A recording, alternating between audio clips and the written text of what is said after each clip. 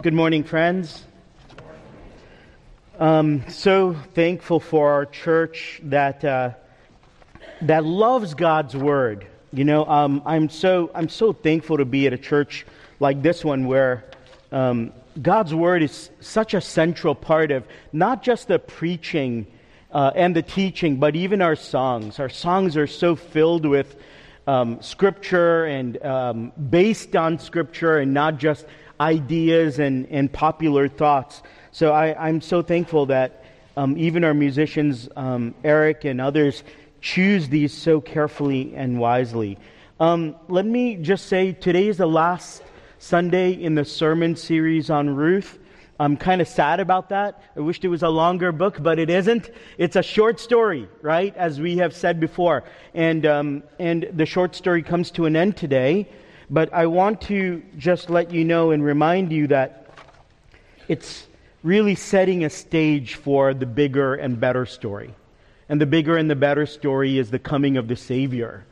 And the coming of the Savior is the birth of Christ, the Lord of all. And we are about to enter into that season. So when Jeff and I were praying and thinking about Ruth, we were so thankful that the timing is good as it leads into Advent and as we await the true Savior, the true Redeemer of our souls, and that is Jesus. So I just thank God for His timing in using this book. I think I've shared this, Pastor Jeff has shared this, such a blessing to us as we preach these books and passages to see the depth and the riches of all of it. Let me just say this at the outset, since it's the last sermon on Ruth. You know, if you look at Ruth as a nice little story about marriage and about how God brings a couple together and God is faithful to bring a man into Ruth and Naomi's life, you're undervaluing the book of Ruth. There's so much good theology right under our noses that we could miss the fact that it isn't just about Ruth and Naomi and Boaz. It's a story about God, right? Pastor Jeff has said this many times. It's really a story where God is working and God is the central figure, and it's a story about the love of God. And so some of you may be sitting here coming this morning with lots of issues and concerns. I have them. Alabama lost last night. The Astros won. It was a bad night for me, as Eric Wallace came and gave me a little pat on the shoulder. I said, I know, the Yankees are not my righteousness. Alabama football is not my righteousness. Jesus is my righteousness. I need to keep priority order. But no, seriously, we come with problems, right? And Jesus says, in this world you will have trouble. So if you don't have trouble now, hear this, you will. You will have trouble. Jesus says this, in this world you will have trouble, but take heart, I have overcome the world. Such a beautiful, beautiful a scripture, isn't it? In this world you will have trouble, but take heart, I have overcome the world. That's John 16:33, if you want to note that down. What is this story about? It's about trouble. It's about despair. It's about sadness. It's about a loss of hope. It's about bleakness at the beginning. But then, the light of hope. The light of redemption. Think about this. A disheartening and woeful story about famine, death, barren wombs, widowhood. And then in the midst of that, we see providence, blessing, covenant faithfulness, loving kindness, and loyalty displayed through the lives of God's people and by the main character, the Lord Himself.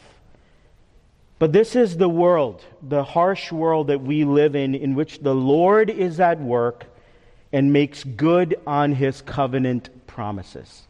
So can you hear that before we pray? This is the harsh reality of the world we live in, because if you don't have trouble now, it will come. But He has overcome the world, and the Lord is at work. God is always at work. for our good and His glory, and makes good on His covenant promises. So at the beginning, before I do pray, I want to actually give you a story, an illustration to think about, and then we'll pray. But it comes out of a passage in 1 Samuel. So I'm going to start with this verse instead of Ruth, but I want you to hear this. For those who honor me, I will honor, and those who despise me shall be lightly esteemed. 1 Samuel chapter 2, verse 30. For those who honor me, I will honor, and those who despise me shall be lightly esteemed. This last section of Ruth 4 is about that. It's about someone who honored the Lord, and the Lord kept His covenant promises. And I want to tell you, brothers and sisters who can hear me today, God is going to be faithful to you. If you love Him, if you submit to Him, if you obey Him, He is absolutely going to be faithful to you in your circumstance, in your hardship, in your problem, in your future stuff, until He blesses you. So let's be like Jacob, who says, I'm not going to let you go until you bless me. He is going to bless you because it's about hope. All right, the story. One of my very, very favorite movies based on a true story. Since I was a young boy, because I believe it came out in the 80s, is a movie called Chariots of Fire. You ever remember that or seen that story? Wonderful little story, and two lives are contrasted. One of a man named Harold Abrams, and the other of a man named Eric Liddell. You know the story maybe perhaps that he was a famous Olympian in the 1924 Olympics in Paris. But Harold Abrams lived for his own glory and was daunted by his success and happiness and finding joy and all of that. And then the story contrasts the two lives where Liddell actually lived for God's glory, ended up being a missionary in China, passed away there. His life was short.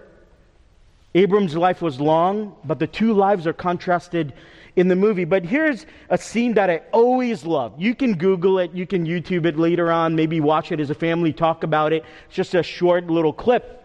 But there's a scene where Eric is running the race, his last race. He's already run 2 races, and he's going at the starting line to each of the other runners, several of them Americans, and actually wishes them luck.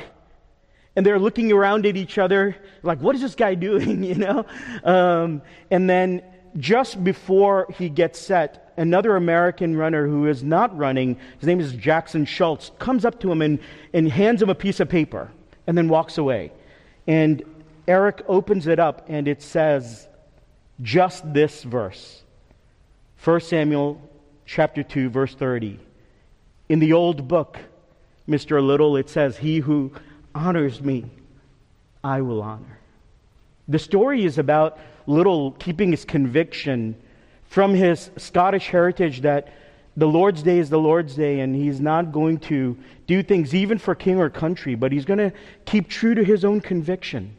And this man comes up to him and just gives him that verse, and then Eric just quickly looks back and smiles at him, and that's all it says. He says, in the old book it says, he who honors me, I will honor. That is a promise to us. Are you honoring Him? Are you honoring Him with your lives, with your money, with your time? Are you honoring Him based on what you know to be true of God's Word?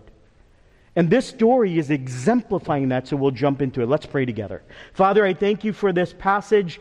Thank you for the last section. Lord, I thank you that it is actually a short story that's leading to a long story and a greater story and a more beautiful and robust story, the story of a true king who will redeem us from all our worries and anxieties and provide for us until the end of the world and for all of eternity. Lord, we love you and we thank you, and I pray this in Jesus' name. Amen. We have such short time on Sundays, but I do pray that these are just diving boards for you to delve in further into God's Word and talk at home. maybe during family worship and so forth. We'll talk about family worship more as we go into Advent. We're ordering some devotionals for you guys to do with your children at home, or with your spouses or friends, small groups, whatever. But I hope that this is just a diving board. Let me give you some points for my own sake. The first is two redeemers, which Pastor Jeff began to speak about last week. But that's my first point, two redeemers. Second point is two problems. My third point is one solution. And my fourth is some key takeaways for us to apply. Okay, so two redeemers, two problems, one solution, and some key takeaways for us to apply. So let me just jump in here for the sake of our time together. The two redeemers. What's going on here? Pastor Jeff spent a good amount of time on this, so I'm not going to spend a lot of time on this, but basically we see a closer kinsman redeemer in the earlier part of chapter 4, and then we see Boaz. And Ruth actually asks Boaz to redeem him, her, and Naomi. But then Boaz brings this idea, but there's actually someone closer, a closer Goel, which is the Hebrew term for kinsman redeemer. It's his right. And so we see that there is a difference between these two men. One, again, in contrast of two lives, is focused on himself. This other redeemer who, as Jeff pointed out, is unnamed. There is a reason why the narrator, the writer, is leaving him unnamed, because he's actually unworthy of being named. And the other one is Boaz. So what's going on? So when Boaz comes to the gate where the elders meet, and he gathers his assembly, and the other Goel happens to be coming by, yeah, right? Like it's just by chance. No, he's there because God had appointed that conversation to happen. There's a dialogue. This is what happens. When Boaz says Naomi was selling a piece of land, he means that she's selling the use of that land, and it would be done until the year of Jubilee. So her land is going to be sold for use until the year of Jubilee, when it should come back to her, technically. But the problem is that the land has no owner and will not pass on, because what? Naomi has no relative to pass the land to. And so if this unnamed redeemer purchases the use of the land, and if during the time that he is using it, Naomi dies, what happens to that land? That man would inherit the land for himself. And this is a good deal, right? It's a good deal for the redeemer who only really cares about himself. If Naomi dies during that time, she has no one to pass it on to, and he gets it. He wanted the land, for sure, and that's why he was willing to do it, until Boaz says, by the way, there is a widow in the picture, and you must marry her. So he wanted the land, but didn't care about continuing Elimelech's name, Naomi's husband, throughout the generations. So he was willing to redeem the land, but not the widows. To redeem the land meant that you can make money off of it, and so it would be profitable to you in some way. It's personal gain, right? But to redeem the widows meant that it would cost something. And Boaz actually cares more for the welfare of these women than he does about money or making money or any of that. And he wants to make sure that this redeemer, if he chooses to redeem, will marry Ruth and care for them. Do you see the difference? My title is, I purposely put it for the younger folks here who use Twitter or whatever. You know, you see a lot of Twitter handles with the real Donald Trump or the real whatever, almost to say there might be a bunch of these out there, but this is the real one. Well, these two redeemers here, which one's the real one? Who is the true one? Who is the one who actually is ready and willing and caring and able to redeem? It's Boaz. It's not the other redeemer, right? So Boaz was concerned with Naomi and Ruth, and the unnamed Redeemer only truly cared about his own welfare. So right at the outset, can I ask you this applicational question? How about you? How about us? Do you think about yourself first, or do you think of others first? You know, when Gabe was doing the affirmation of faith, he read from Philippians chapter 2, verse 4. We should look to the interests of others and not just of ourselves. That is the call of a believer. That is what it means to follow Jesus. That is what it means to truly be a Christian, is that when we come across others, we think about their needs and their concerns and put their interests ahead of ours. That's the true Goel. That's who Boaz was. You know what it's like for me? Sometimes I do the math in my head before helping or caring for other people's needs. I probably was like that more when I was a teenager and a young person. But as the Lord has been working on my heart, I start thinking, yes, I don't need to do the math. God's in the picture. I don't have to just think about my welfare. I can care about others and put others before me first. That's what it means to be Jesus' disciple. Otherwise, it's not the way of the true Redeemer, the true believer. Do you realize that this one, as Jeff pointed out, this other Redeemer goes unnamed? And actually, his name gets taken or removed from the town records. But whose name remains? Boaz's name remains. His motive is so clear: redemption at a cost. And Boaz, as I've pointed out before, is such a beautiful picture of the ultimate Redeemer for us. Do you realize that? You know that, but I want you to take this in. This story is in here on purpose before the time of the kings, when things were chaotic and when people did what was right in their own eyes and they needed a true king, and it buttresses in the canon to the time of the kings, and ultimately it says that David is going to come, the greatest king of all Israel. But what's even better than that? The ultimate king, the true king, who is Jesus himself, who will do redemption at any cost. The greatest cost, the Son of God, the most holy, blameless, sinless one who gave up his life on the cross. That is redemption at a cost, where he gives up his life for us in obedience to his Father. I used Luke 17:33 as my reflection verse, but I want to point this out to you so you'll hear it again. Whoever seeks to preserve his life will lose it, but whoever loses his life will keep it. Will your name endure? I want you to think about that. Will your name endure? Or will you go unnamed because you did not honor the Lord? You did not love the Lord. You did not love his people.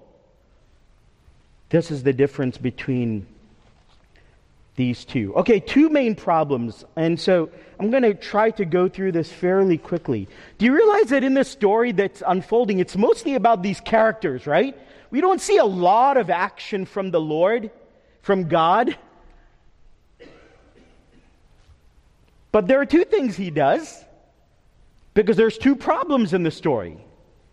The first is there's a famine, there's no food, there's no seed. And the second is there's no seed, human seed. There's no child. Ruth, as we understand this story, is part of this family. Both sons die. Orpah has no children and Ruth has no children. You see that? There's childlessness going on in this story. For however long they were married, maybe it was the 10 years, there's no seed. There's no human seed to carry on this family's line, which was so important at that time. And what happens? Well, let me now jump into the story, particularly at verse 13. So Boaz took Ruth, and she became his wife, and he went into her, and the Lord gave her conception, and she bore a son. I'm going to come back to that. Then you see some poignant words by the women. Do you remember the women of the neighborhood, of the village, of the town, of Ephratah, of Bethlehem? Remember when Ruth first came, and they're like, isn't that Naomi? Isn't it you, Naomi? And what did she say? Don't call me Naomi anymore. Call me Mara, because I am bitter. I have bitterness. I am empty. I've come back empty. The Lord has done this in my life and taken all this stuff away. But notice here at the end of the book, the women show up again. And listen to what they say. The women said to Naomi, this is her friends, her neighbors, "Blessed be the Lord who has not left you this day without a redeemer. And may his name be renowned in Israel." Speaking of Boaz. And then, in some ways, the narrative shifts. He shall be to you a restorer of life and a nourisher of your old age, for your daughter-in-law who loves you, who is more to you than 7 sons, has given birth to him. And now she's really kind of hinting at the true Redeemer for Naomi, which is going to be this child. Then Naomi took the child and laid him on her lap and became his nurse. And the women of the neighborhood gave him a name, saying, "A son has been born to Naomi." They named him Obed. He was the father of Jesse, the father of David. So they are giving a little hint to the last part of the story, which is the genealogy, which seems pretty boring. But it's not going to be boring. It has a purpose. So in this 2 problems, what's going on? There's no food. People are going to die. There's a famine. And so, what does it say?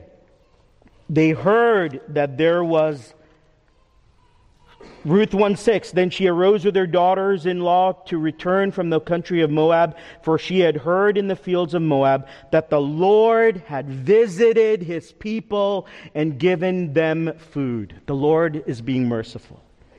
The 2 problems, right?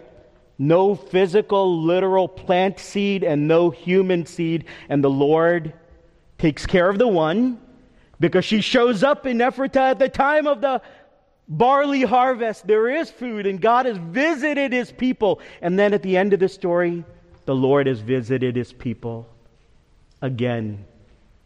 Because what happens? The Lord gave her conception. And she bore a son. Almost immediately, the Lord opens up her womb. As soon as Boaz marries her and she becomes pregnant and she gives birth to a son, the heir, the hope of the future, the actual Redeemer for Naomi, Elimelech, and their line. One solution. 2 problems, 1 solution. Brothers and sisters who hear me, I want to tell you something. Stop striving to make everything good in your life. You can't do it. All the planning, all the money, all the staying up late. It is the Lord who blesses his people. It is the Lord who opens up the womb. It is the Lord who opens up the storehouses. It is the Lord who gives us food. It is the Lord who gives us health. It is the Lord's doing. I love that old way of putting it. The Lord visited his people and gave them food. And here the Lord opens up her womb and she conceives and she bears a son. Do you see what I'm getting at here? It is the Lord's doing. It isn't because Boaz just happened to decide to marry her. This barren woman who could not have children all these years gets married and almost immediately conceives because the Lord is doing something. I want to read to you a passage that came to my heart just last night. I had my old King James Bible sitting in front of me. I don't know why. I haven't opened that in a long time. But I had it, and there is a passage that came to my mind, so I actually read it out of the King James yesterday. It was good. It was a good remembrance to me, but I'm going to read it out of the ESV for you today. Let me read this. Psalm 127. Unless the Lord builds the house, those who build it labor in vain. Unless the Lord watches over the city, the watchman stays awake in vain. It is vain that you rise up early and go late to rest, eating the bread of anxious toil, for he gives to his beloved sleep. Behold, children are a heritage from the Lord, the fruit of the womb a reward. Like arrows in the hand of a warrior are the children of one's youth. Blessed is the man who fills his quiver with them. He shall not be put to shame when he speaks with his enemies in the gate. Do you have a problem in your life? There's one solution. It is the Lord Himself. It is God Himself. It is the person of His Son. And hear it again. Unless the Lord builds the house, those who build it labor in vain. Unless the Lord watches over the city, the watchman stays awake in vain. Do you know how you get your children? Not because you've strived, but He provides it freely, easily. It's not something that we make happen.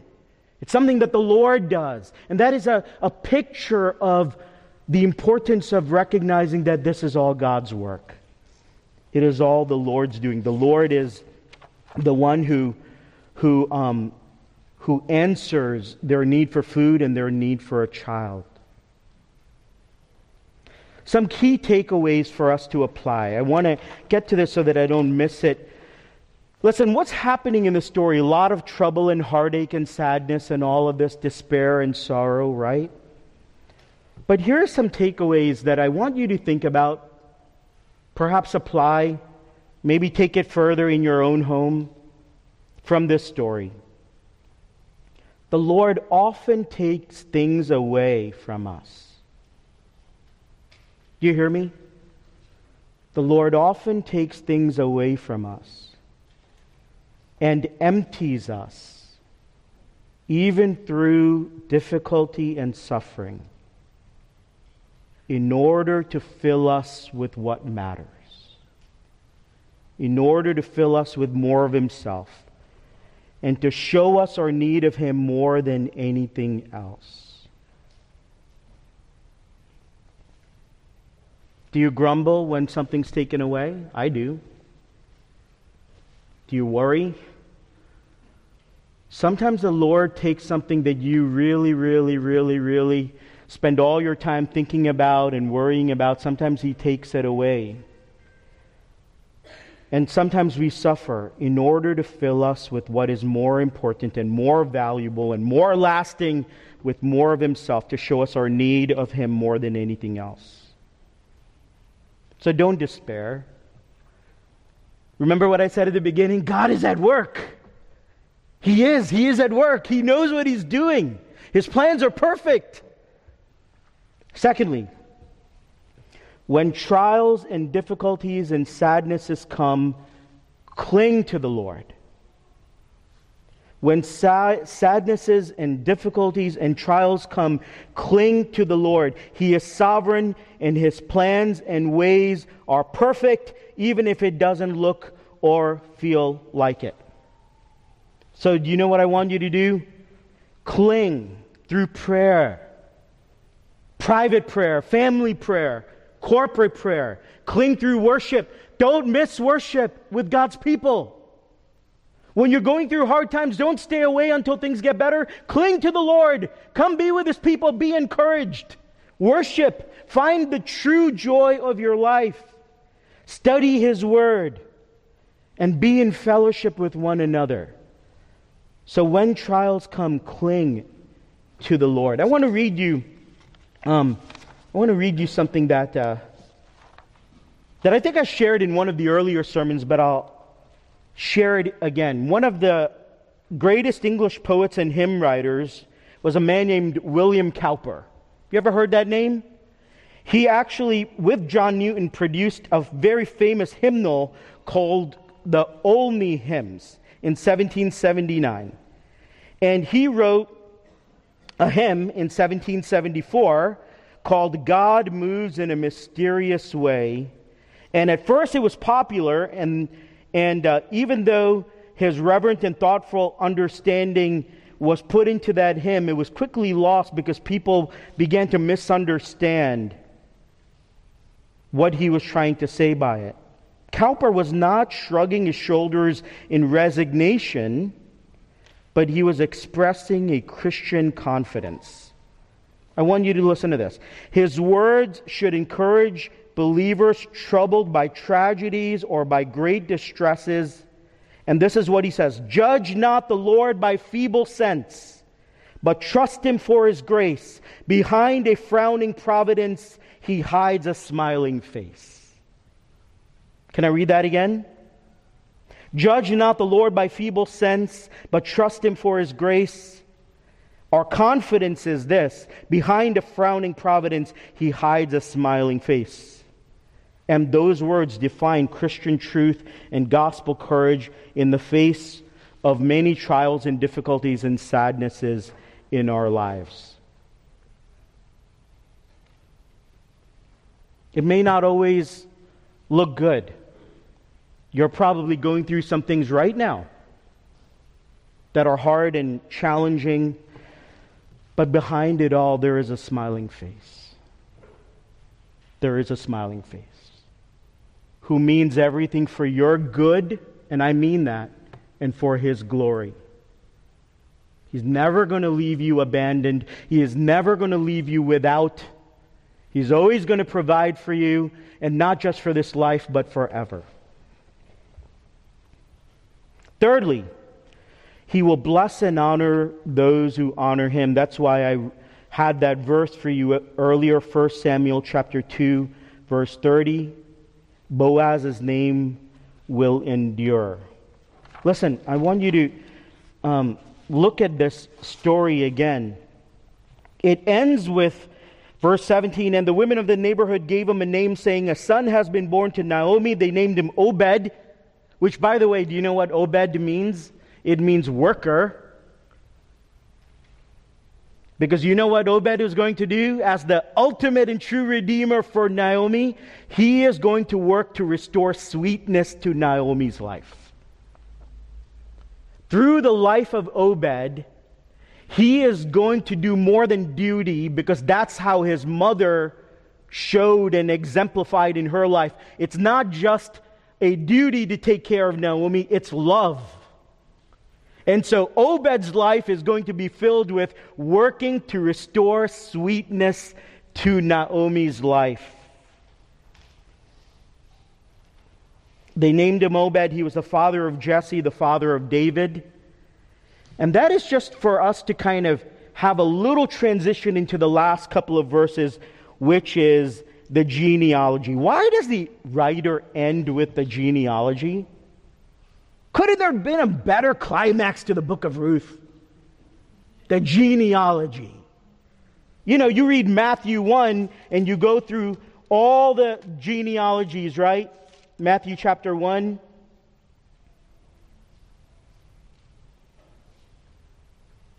Right at the beginning, it's the genealogy of Jesus Christ. Well, the whole purpose here is to show that Boaz's name will remain because God has placed a stamp of approval on him and his family, because he honors those who honor him. Now, when I was first getting into the sermon series and was reading this again, I was thinking, okay, so Elimelech's name's going to appear in the genealogy because Boaz is clearly sacrificing, so Elimelech's line and name will not be taken out of the town records, so that the plot of land will not be lost to the family. So really, it should be Elimelech, Obed, Jesse, David. Really, you'd kind of think Boaz is not going to be mentioned, but what does God do? His name remains. Look at Matthew chapter 1. The passage ends with these words. Now these are the generations of Perez. Perez fathered Hezron. Hezron fathered Ram. Ram fathered Amminadab. Amminadab fathered Nahshon. Nahshon fathered Salmon. Salmon fathered Boaz. Boaz fathered Obed. Obed fathered Jesse. And Jesse fathered David, from whom the Lord Jesus Christ was born. God is doing something then and now for our good and His glory. And those who honor Him, He will honor. One of us in our church should name a kid Boaz, all right? Somewhere. We've got to get that name in the church family somewhere. What a great story. What a great example. What a great figure to show us Christ. My brothers and sisters, my time has ended, but let me ask you this. Do you realize why there was a famine? Do you realize why did God empty Naomi? Do you realize why did God bring this family back to Bethlehem, the house of bread, as Jeff pointed out at the beginning?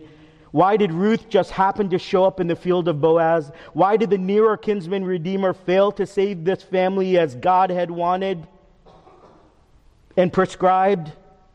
Why was Boaz willing? Matthew 6:33 is one of my favorite verses in the Bible. It says this: seek ye first the kingdom of God and its righteousness, and all these things will be added to you as well. That is ours to claim. Put God first. Seek Him first.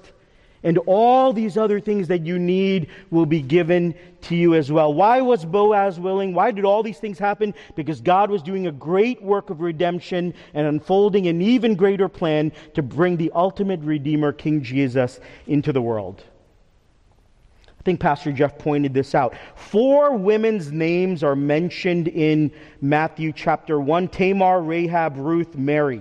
Tamar posed as a harlot.